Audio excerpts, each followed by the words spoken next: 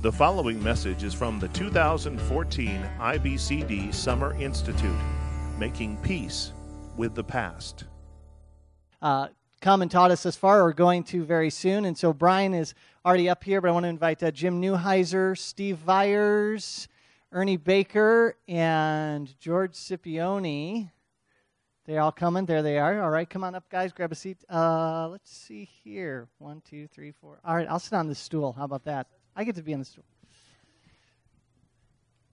I can say this because I'm by far the youngest person up here on the stage, but there's over a century's worth of counseling experience coming up here right now. And when you have a group of individuals like this who come and can share with us such wonderful biblical knowledge and insight, especially in the realm of biblical counseling, we want to take advantage of that and be able to hear in a little bit more of an informal setting some of the things that God has shown these men, some of the things that they have learned over their time in pastoral ministry and in biblical counseling. So to each one of you, thank you so much for being willing to come up and to share what it is that the Lord has laid upon your heart.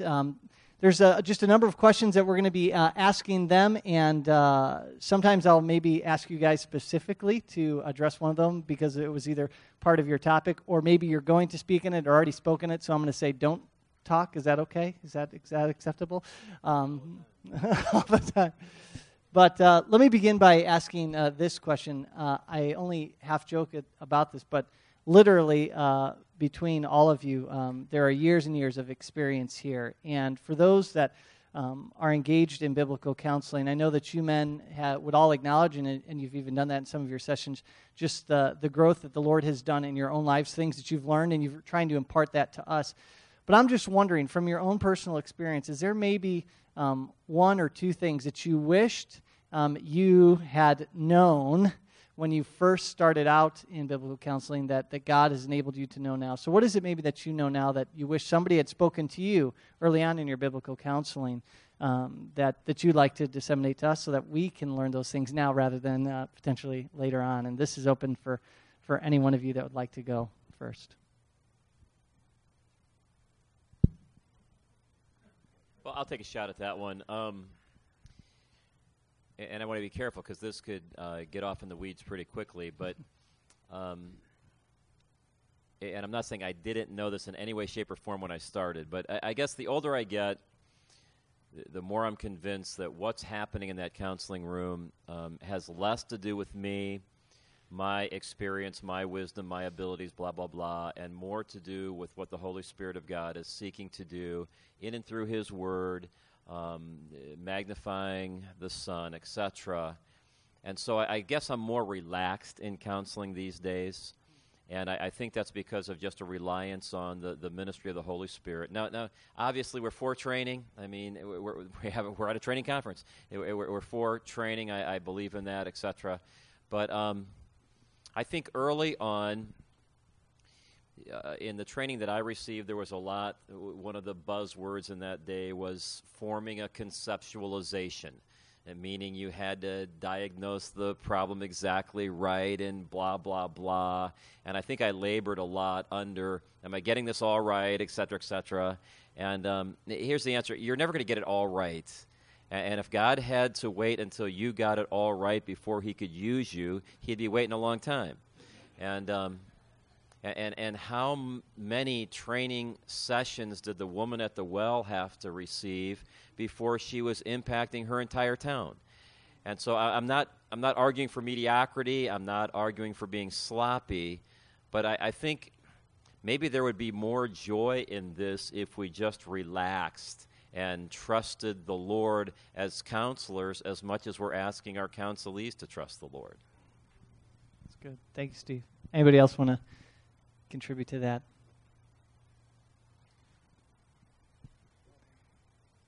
I wish that early on the importance of relationship would have been emphasized more, because it was more about mechanics and etc.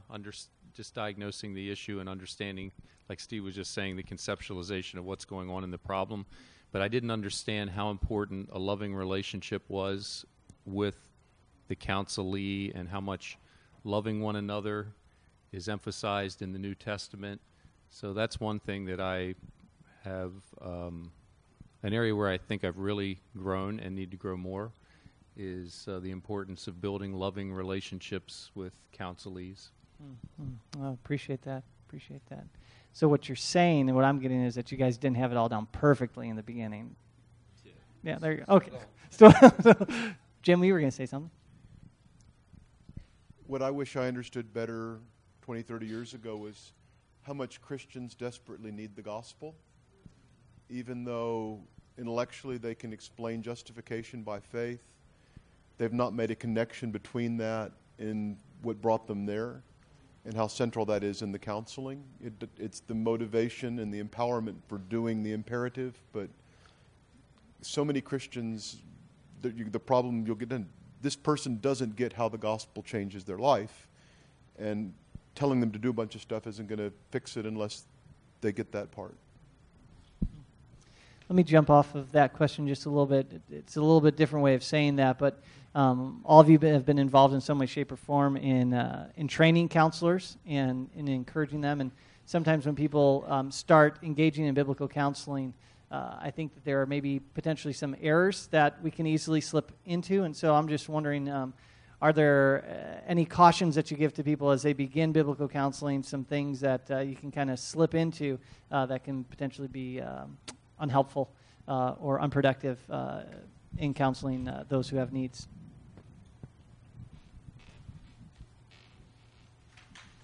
Brian, I saw you nodding your head while I was asking the question, so I'm just curious. Well, I think that one of the things that you have to realize is that just because somebody comes to you, it doesn't mean that you're going to be able to help them.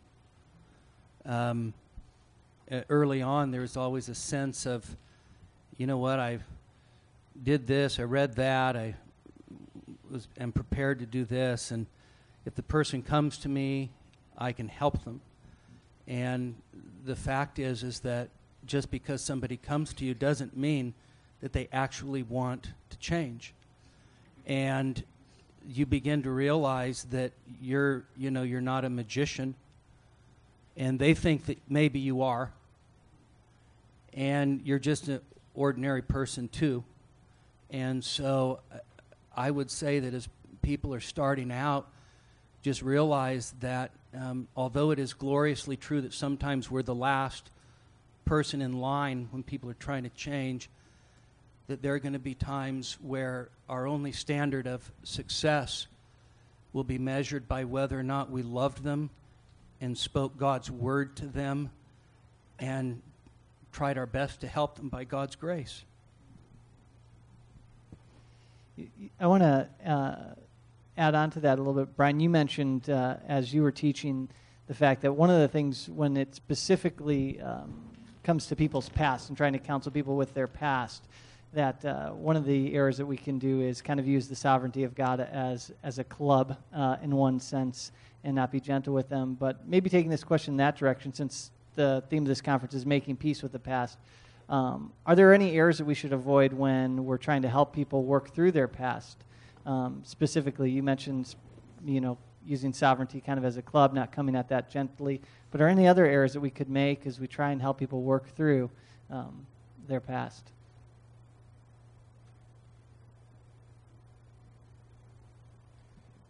Well, going back to the love one another, doesn't that dictate that I'm very patient with this person rather than pushing too hard? So maybe one of the errors that we need to avoid is, okay, you're seeing biblical truth, you should just know it and practice it, rather than this is a process of this person having to really work through painful issues. So the mistake to avoid would be being impatient with people as they're working through excruciating issues in their life.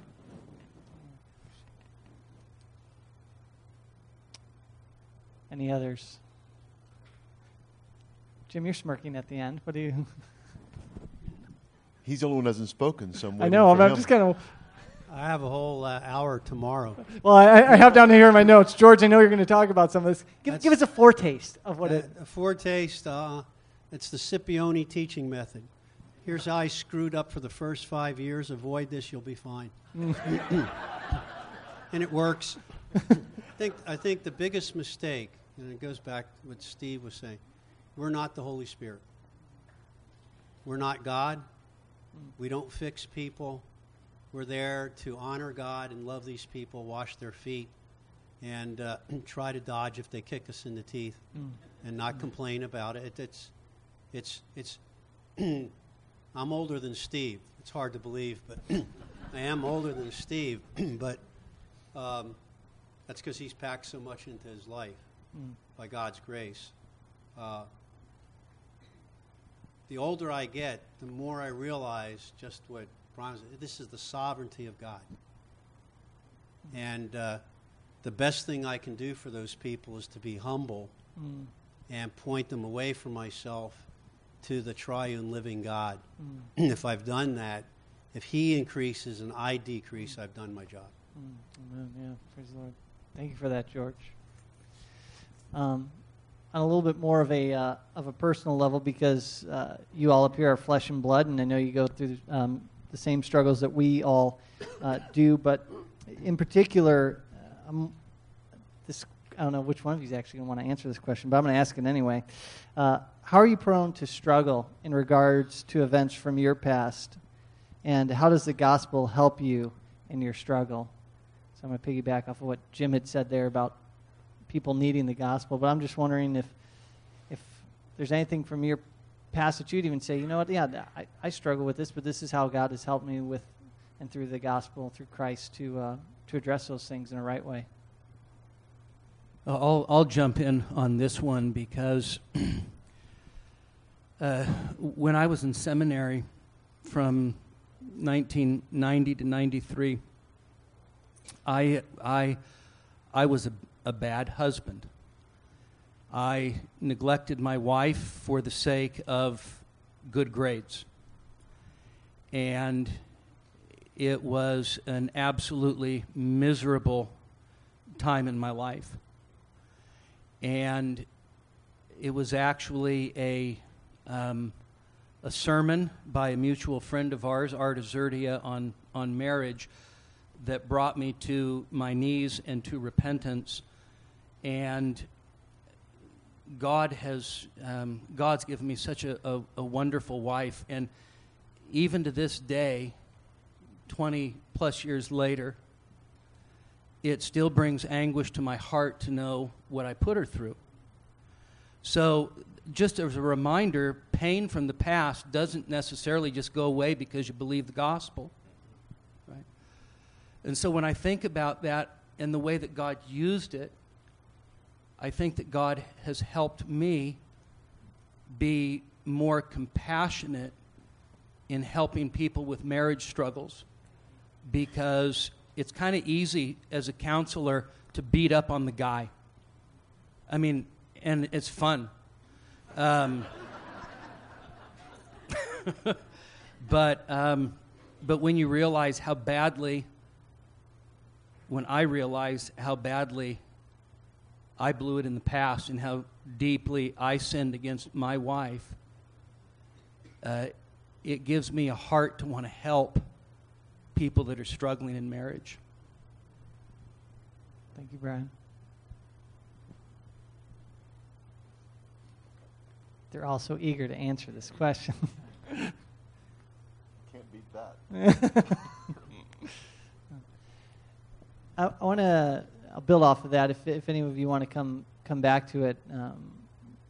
George, I know that you are going to speak on this a little bit later, but this is open for everybody. But again, I want to go maybe back to you on this question, and that is, as you look at what the Lord has brought you through in your past and the experiences that you've had just as a counselor, how would you encourage others that are just starting out, that know that at some point we're not going to be perfect in how we counsel people, that we might blow. What's a word of encouragement or something from your past to say, you know what, I've had counseling situations go really, really well, and some go sideways, and so what hope is there for us when that happens, when things don't work out in counseling like we hope they would?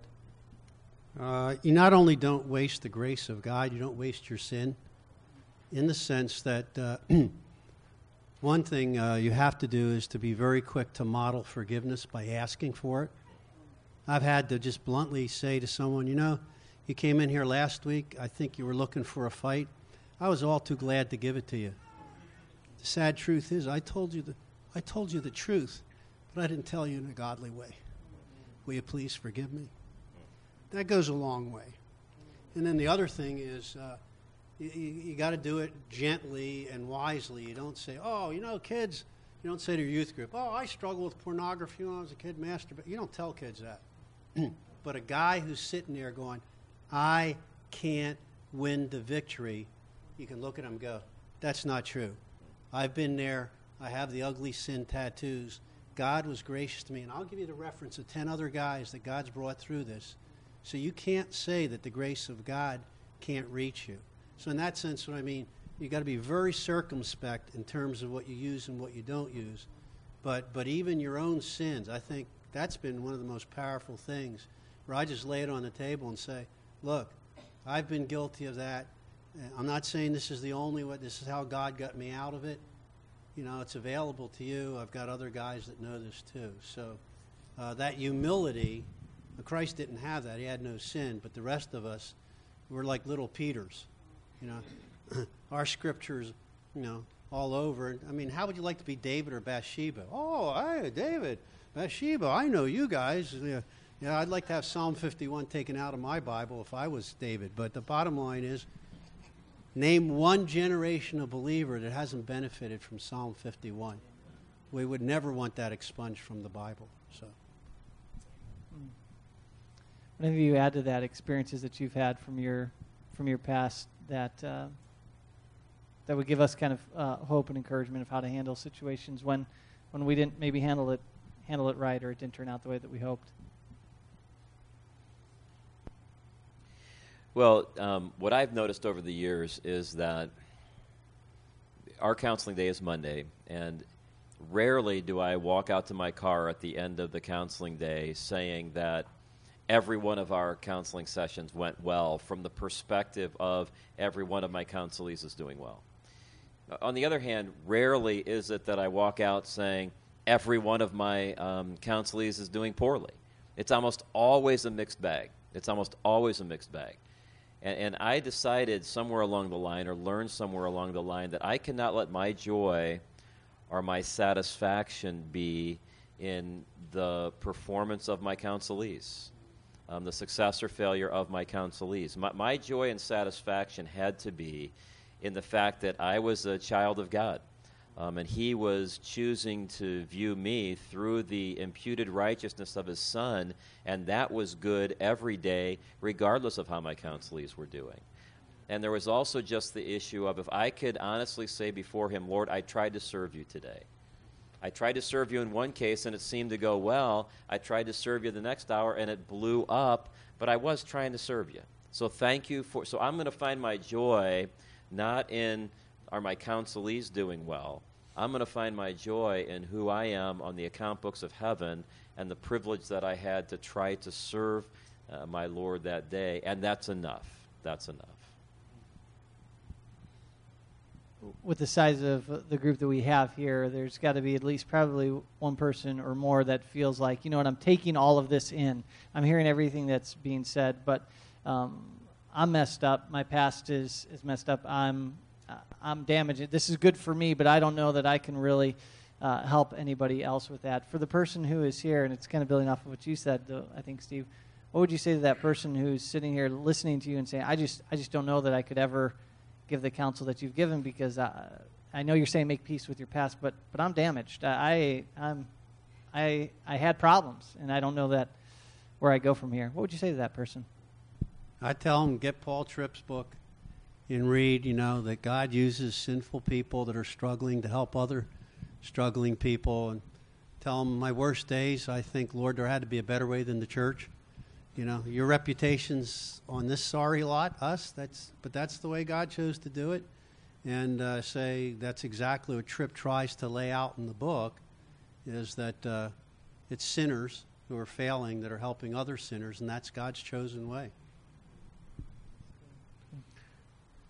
I also don't think that every Christian is called to be in a counseling office like Steve is or others of us are, dealing with the hardest cases, if you imagine that's where it goes. And the whole movement began with Romans 15:14, where, you know, concerning you, you're full of goodness, full of knowledge, able to admonish one another.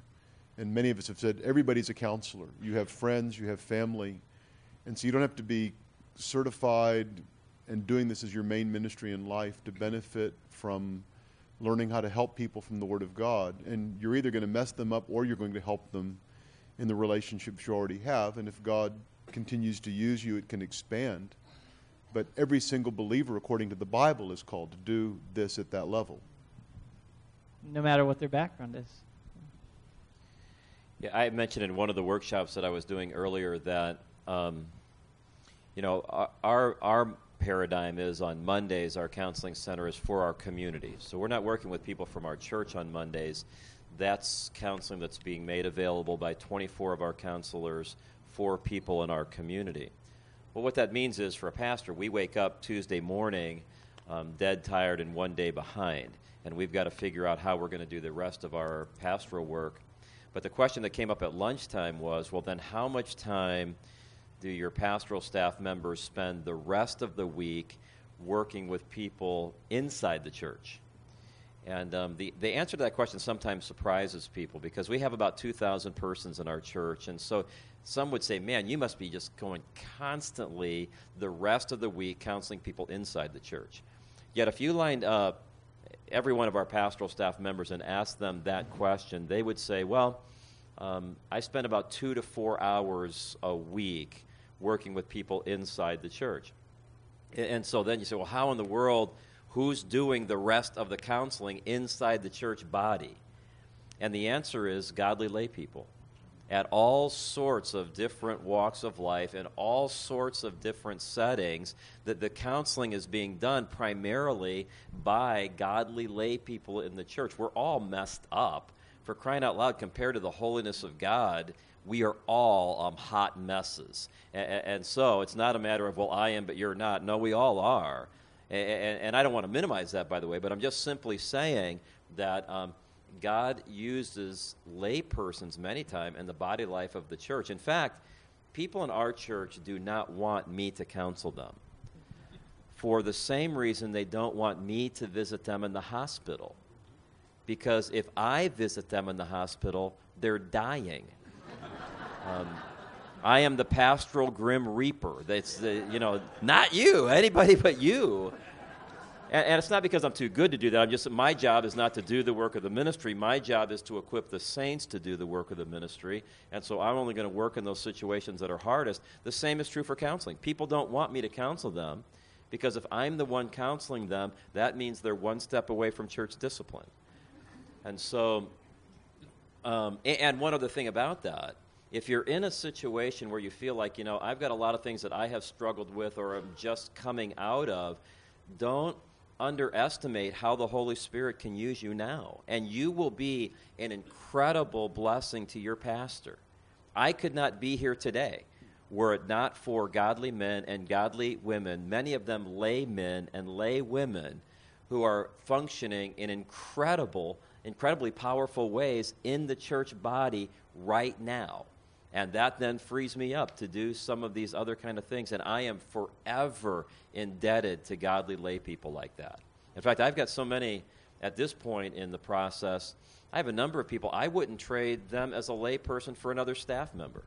They're that effective in ministry. So please don't sell yourself short for how God could use you and how God could use you right now.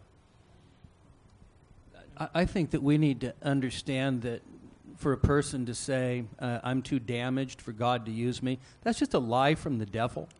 The gospel is so powerful God is a redeeming God. You talk about damage. The Apostle Paul was damaged, and he ends up being a model for God to use in his mercy and his grace. And so we need to encourage people that none of their sins and none of their pain in the past is lost with a God who loves them. And if we can get people to actually see that grace really is greater than all their sin, then they can be very, very useful in the church and God's kingdom. Praise the Lord for that. Last question, and it comes right from this. We're at a conference like this looking to be equipped. A lot of information that comes our way. What piece of advice, what counsel would you give practically as we walk away from a conference like this? What should we be looking to do? What should we try and take away? You've all been part of conferences like this in the past. What encouragement would you give us on that end to say, you know what, as you go away from this conference, here's something practically that I would encourage you to do, to think about, to pursue? Well, it's very simple, but actually put some of the stuff into practice. You can come and just sit and listen academically and hear information, and I've been doing education long enough to know that sitting in a classroom is a lot different than actually learning material. So the way you learn it is by test driving it. Take some of the principles and make yourself use them, and then you actually learn it. And you see it works. And that gives you confidence then in the Word of God and the power of the Spirit to change lives when you see people actually changing because you took the risk of saying, okay, I'm going to see if this actually works. Yeah, if I could, I was going to say the exact same thing that Ernie just said. Use it. Use it like right now. Use it today. And something that I've observed over the years is it is amazing how frequently God gives a young, budding counselor an amazingly successful first case. I have seen that happen so many times in my pastoral ministry where goofball guy who just was trained, and we give him his first case, and it just miraculous. I mean, that people are saved, that they're growing like weeds. They're called to missions in Ivory Coast. And I say as a pastor, tongue-in-cheek, if I knew that case was going to go that well, I would have taken it myself. And obviously, I'm exaggerating because my point is I think that's part of just the grace of God. And I'm not saying it happens every time, but it's happened enough that I'm convinced that many times God gives you a case early in your career that just whets your appetite for the joy and the thrill of being an instrument in the Redeemer's hands. And so I would encourage you, don't say, okay, after I read 4 more books and after I attend 5 more this, then I'm going to start. Just get started. When it's all said and done, there's often more said than done. So let's get at the doing thing. And if I were in your shoes, I would go back to my local church and I would say to my pastor, is there a way that we, and you don't even have to call it counseling if you don't want to. Is there someone that we could mentor? Is there someone we could come alongside and help? Is there someone we could be a spiritual friend to, et cetera, et cetera? And as I said earlier, you're going to be a great, great blessing to your pastor. But as you test drive some of these things, well, if it really is the Word of God, it's going to work. And it's going to work a lot, and all of a sudden, you're just going to be hooked. Some of us are hooked because there's nothing more thrilling than seeing people come to Christ in counseling. There's nothing more thrilling than being able to actually be part of someone changing and growing in dramatic ways. There's nothing more thrilling than going through the store and having former counselees come up to you, just hug the fire out of you right there in the banana aisle, and just all of that. And that's what it's like. But you got to start. You got to start in order to get to that place. I'd encourage also a lot of prayer. Just that God would give you the grace and He would guide you. I'll say that tomorrow, but I think as much as we talk about the sovereignty of God, it really comes down to prayer. If it really is dependent on Him, then we have to humble ourselves, seek His face, and He's promised to take us and guide us where He wants us to go. A lot of you have come with other people, and I would just say, take time at the end of the day or on your ride home to talk about the things that you learn and share it with each other. Because a lot of times when we articulate things back to someone else, it kind of helps it stick better.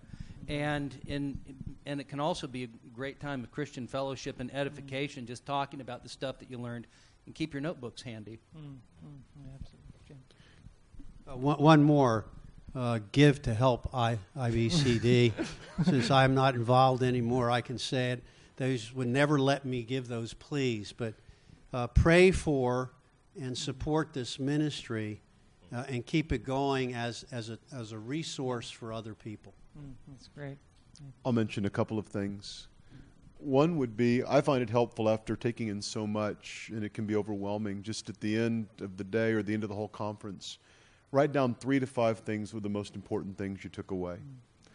And those can be the things you focus on instead of trying to remember 150 things you got out of it. And there may be one thing one guy said that really got you. And so I've already had a couple of those. Another thing I would encourage you, which is kind of along the lines of putting into practice, for some of you to think about, okay, if you really want to know you've got this, like when you were in school, you audit a class, you listen, you go away, you don't remember much. When do you learn? It's when you do the work. And the reason why ACBC has what was NANC certification is you keep studying, but then you have to reflect back what you've learned, and you're getting feedback. Our care and discipleship certificates are kind of easier, more basic levels to the same thing, but to seriously consider, okay, I want to do the study, do the work, read the books, take the tests, and then engage with my local church, share with my leadership what I've learned. That's what really we've designed that for, that you could carry it on and then reflect back and even if need be corrected on the things you didn't understand so that you can be useful. That's wonderful, wonderful. Well, thank you, men, for taking the time to share with us and for your talks thus far. Can we give them just a round of applause and appreciation for their ministry to us? Copyright 2014 IBCD. All rights reserved. More free resources are available at www.ibcd.org.